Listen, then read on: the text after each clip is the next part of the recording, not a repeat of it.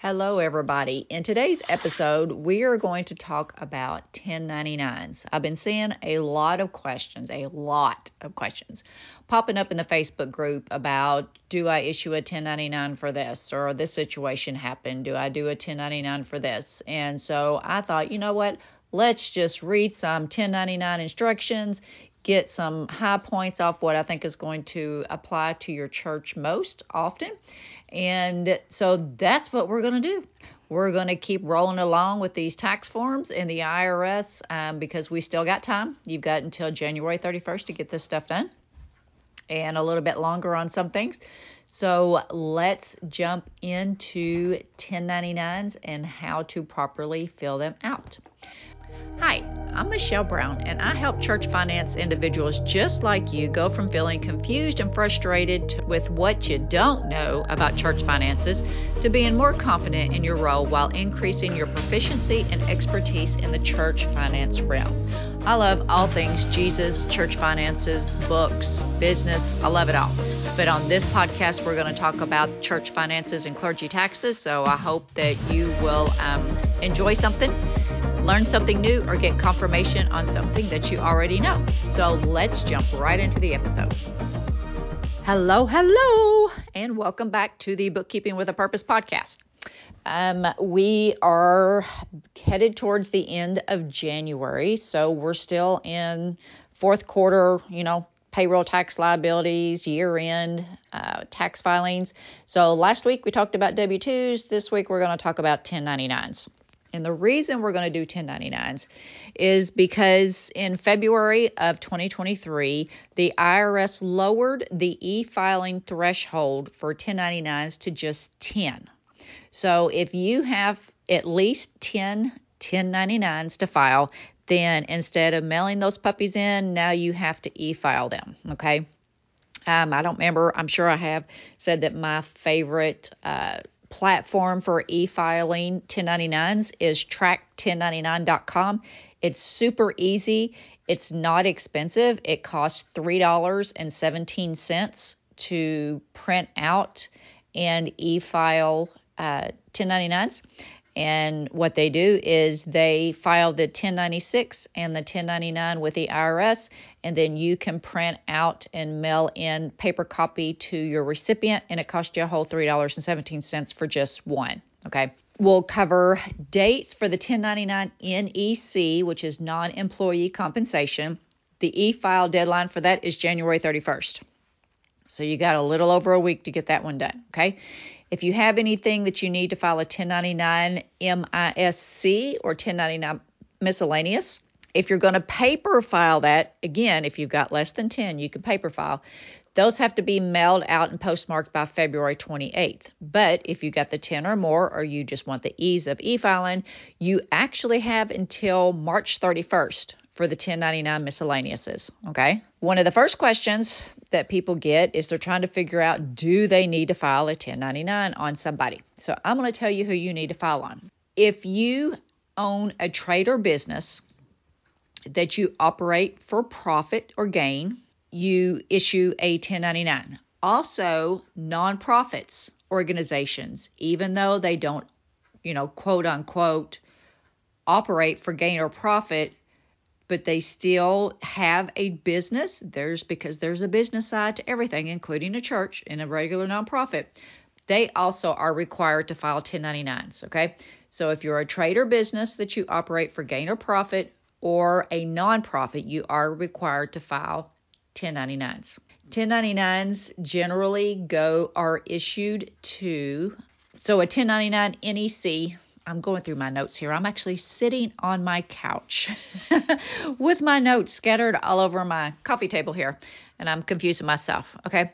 So a 1099 NEC. These are going to go to someone who is not an employee who provides a service to your business, all right? So that means as a church, if you have an HVAC guy come and repair the heating and air unit for the church, if you paid him $600 or more, then you would issue him a 1099. But if the same guy comes to your house and provide services for you at your personal home, you would not issue a 1099, okay? So it's only businesses or nonprofits that issue 1099s, okay? The second requirement for a 1099 NEC is you issue them to individuals, partnerships, estates, or corporations that provide legal services.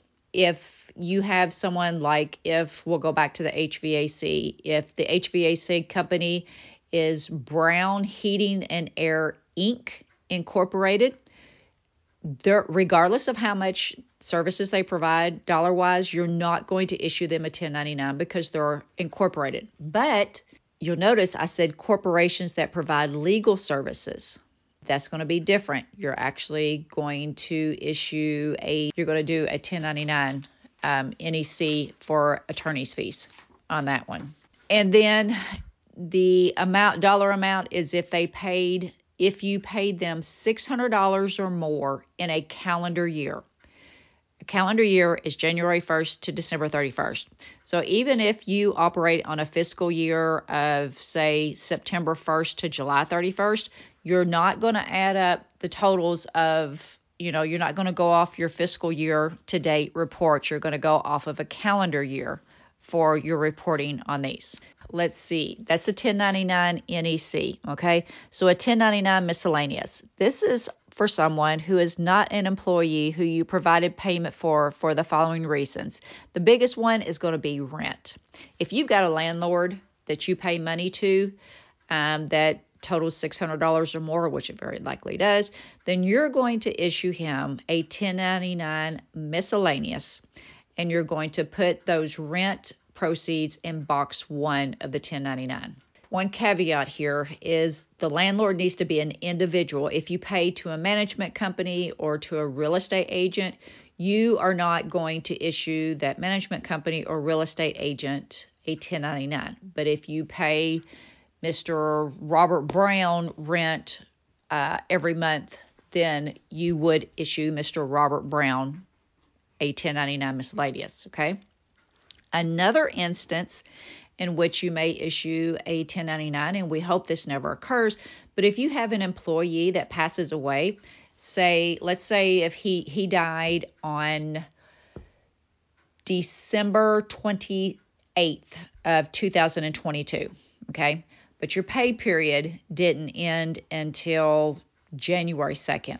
If the employee dies in year A, but the pay period and the pay date isn't until year B, any amount would be put that you owed him would be on Form 1099 Miscellaneous Box 3.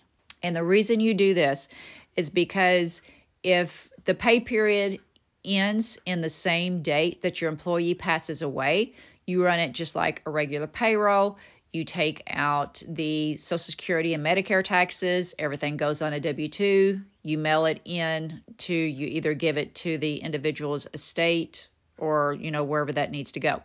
But if they pass away in the following year, say if they had $1,000 due them on their paycheck, you don't do a regular paycheck and take out Social Security and Medicare taxes. You issue a 1099 and a check for the full $1,000, and then that $1,000 goes in box 3 of 1099 miscellaneous, and then you mail that check and the Form 1099 miscellaneous to the employee's estate.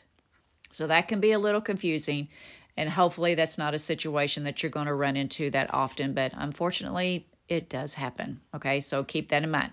A couple of other things on here. One of the biggest things, people, is, and I tell my clients this all the time, if you've got anybody that's providing a service to you, and in church world, that may be your pulpit supply speaker, your fill-in musician, the guy who's laying the carpet for you, okay?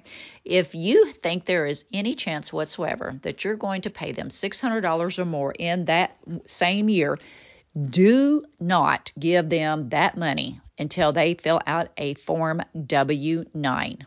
All this is, it's a simple form. They put in their name, their mailing address, and their taxpayer ID number, which is either going to be their Social Security number or their employer identification number. They sign it and date it, boom. That gives you the exact information that you need in order to fill out these 1099 forms, all right? So please, please, please, please, please, I don't care who it is, if you think they're going to get $600 or more, or even may remotely get even close to $600, have them fill out that W-9, because I'm going to tell you right now, it is a whole lot easier to get that puppy filled out before you give them the money than trying to chase after them after they've done got it and they're long gone. Okay, so the next thing that you want to remember on 1099s is that you can truncate the recipient's tax ID number, which means basically you have, when you look at their 1099, you're going to see asterisk, asterisk, asterisk, asterisk, and then maybe 4 digits, the last 4 digits of their social security number, okay? You absolutely can do that, and I do advise that you do that.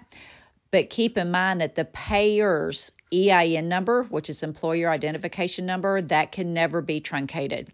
So if your church's EIN is 61-123456, that is going to show up in full 61-123456. But the recipient's number may be asterisk, asterisk, asterisk, asterisk, asterisk 345 or whatever it is, okay? So just keep that in mind that you can truncate, and I do suggest that you do that just because of so much identity theft out there. But anyways, wasn't that fun? And I will just tell you, it was so much fun reading the instructions for the 1099s as well. So if you ever get bored and you want to get nerdy, just print out or look up some IRS form instructions. They are a blast. So I hope this was helpful to you. I know, again, there's been lots and lots of questions about, do I need to issue a 1099 for this or that? The answer is, if it is an individual or an LLC that is providing a service to your church, then yes, you issue a 1099 NEC. If you pay an attorney any amount, you need to issue a 1099 NEC. If you pay a landlord rent, you need to issue a 1099 miscellaneous. And if, unfortunately, you have an employee pass away and your pay period doesn't end, so the amount is not paid until the following year, then you pay them the full amount that was owed, do not take out any FICA taxes, and that gets issued on a 1099 miscellaneous. Of course, if you have any other questions about, should you issue 1099s, absolutely contact your tax preparer. Don't. It's always better to be safe and sorry. And as I always say, there are absolutely no stupid questions, because trust me, guys and gals, I am the queen of asking questions. Just even if I think I know the answer, I want to verify that I know the answer. Okay. So never be afraid to ask questions. And if you don't have a tax preparer or someone that your church utilizes, absolutely feel free to reach out. And though I will not give you situation specific advice without you being a client, I can share general tax code and what the IRS regulations say. Until next time, my friend, let's always strive to make an impact and not just an income. And remember to look your best, do your best, and be your best. Talk to you soon. Bye-bye. Thanks again for listening to today's episode. If you learned something new or were inspired in any way, please do me a huge omungo favor and leave me a fantastic 5-star review on Apple Podcasts. It helps more people to find the show. And then share this episode with someone who you think it could help. Until next time, my friend, be blessed.